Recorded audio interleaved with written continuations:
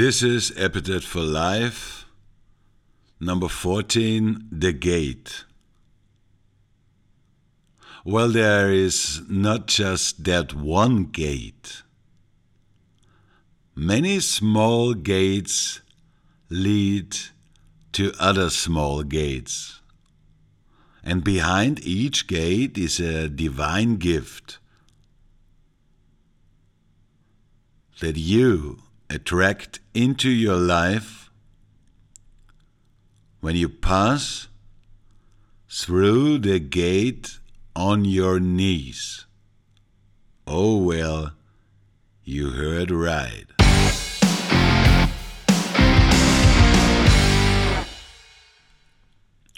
Would you please stop carrying your head so far above the clouds? And would you please stop speaking so loud? Would you please stop walking so proud? Nobody likes these questions, but do you want to let yourself fall down on your knees? Nobody likes that, of course. But only on your knees in humility before him or her, who you really are, in front of your own divinity, in front of you. And this is not a submissive quality to fall on one's knees in humility. It takes a lot of bravery, courage, trust, and recognition of one's true self. And in the end, it's just a decision to sink down, to get down on your knees and feel yourself.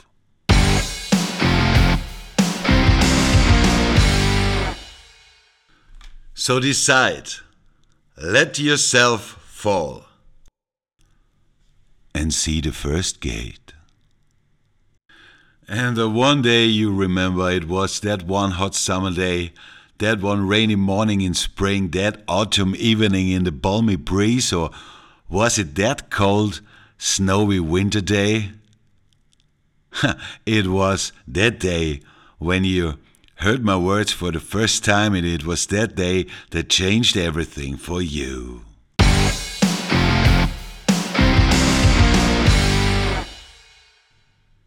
Because in this moment, you passed through your first gate. For me, it's been those countless days and evenings sitting in my office, my body shaking, energy flowing through my fingers like there is no tomorrow to finish this episode, to finish my podcast, to finish the things that I have to do. And even this episode is just another gate for myself to step through. I bring the words down from the ether up there for you, for all mankind, and I don't question it. While my fingers are typing and I follow them dancing on the keyboard, word by word, sentence by sentence, everything comes as it must come, because I am in full confidence that I am who I really am.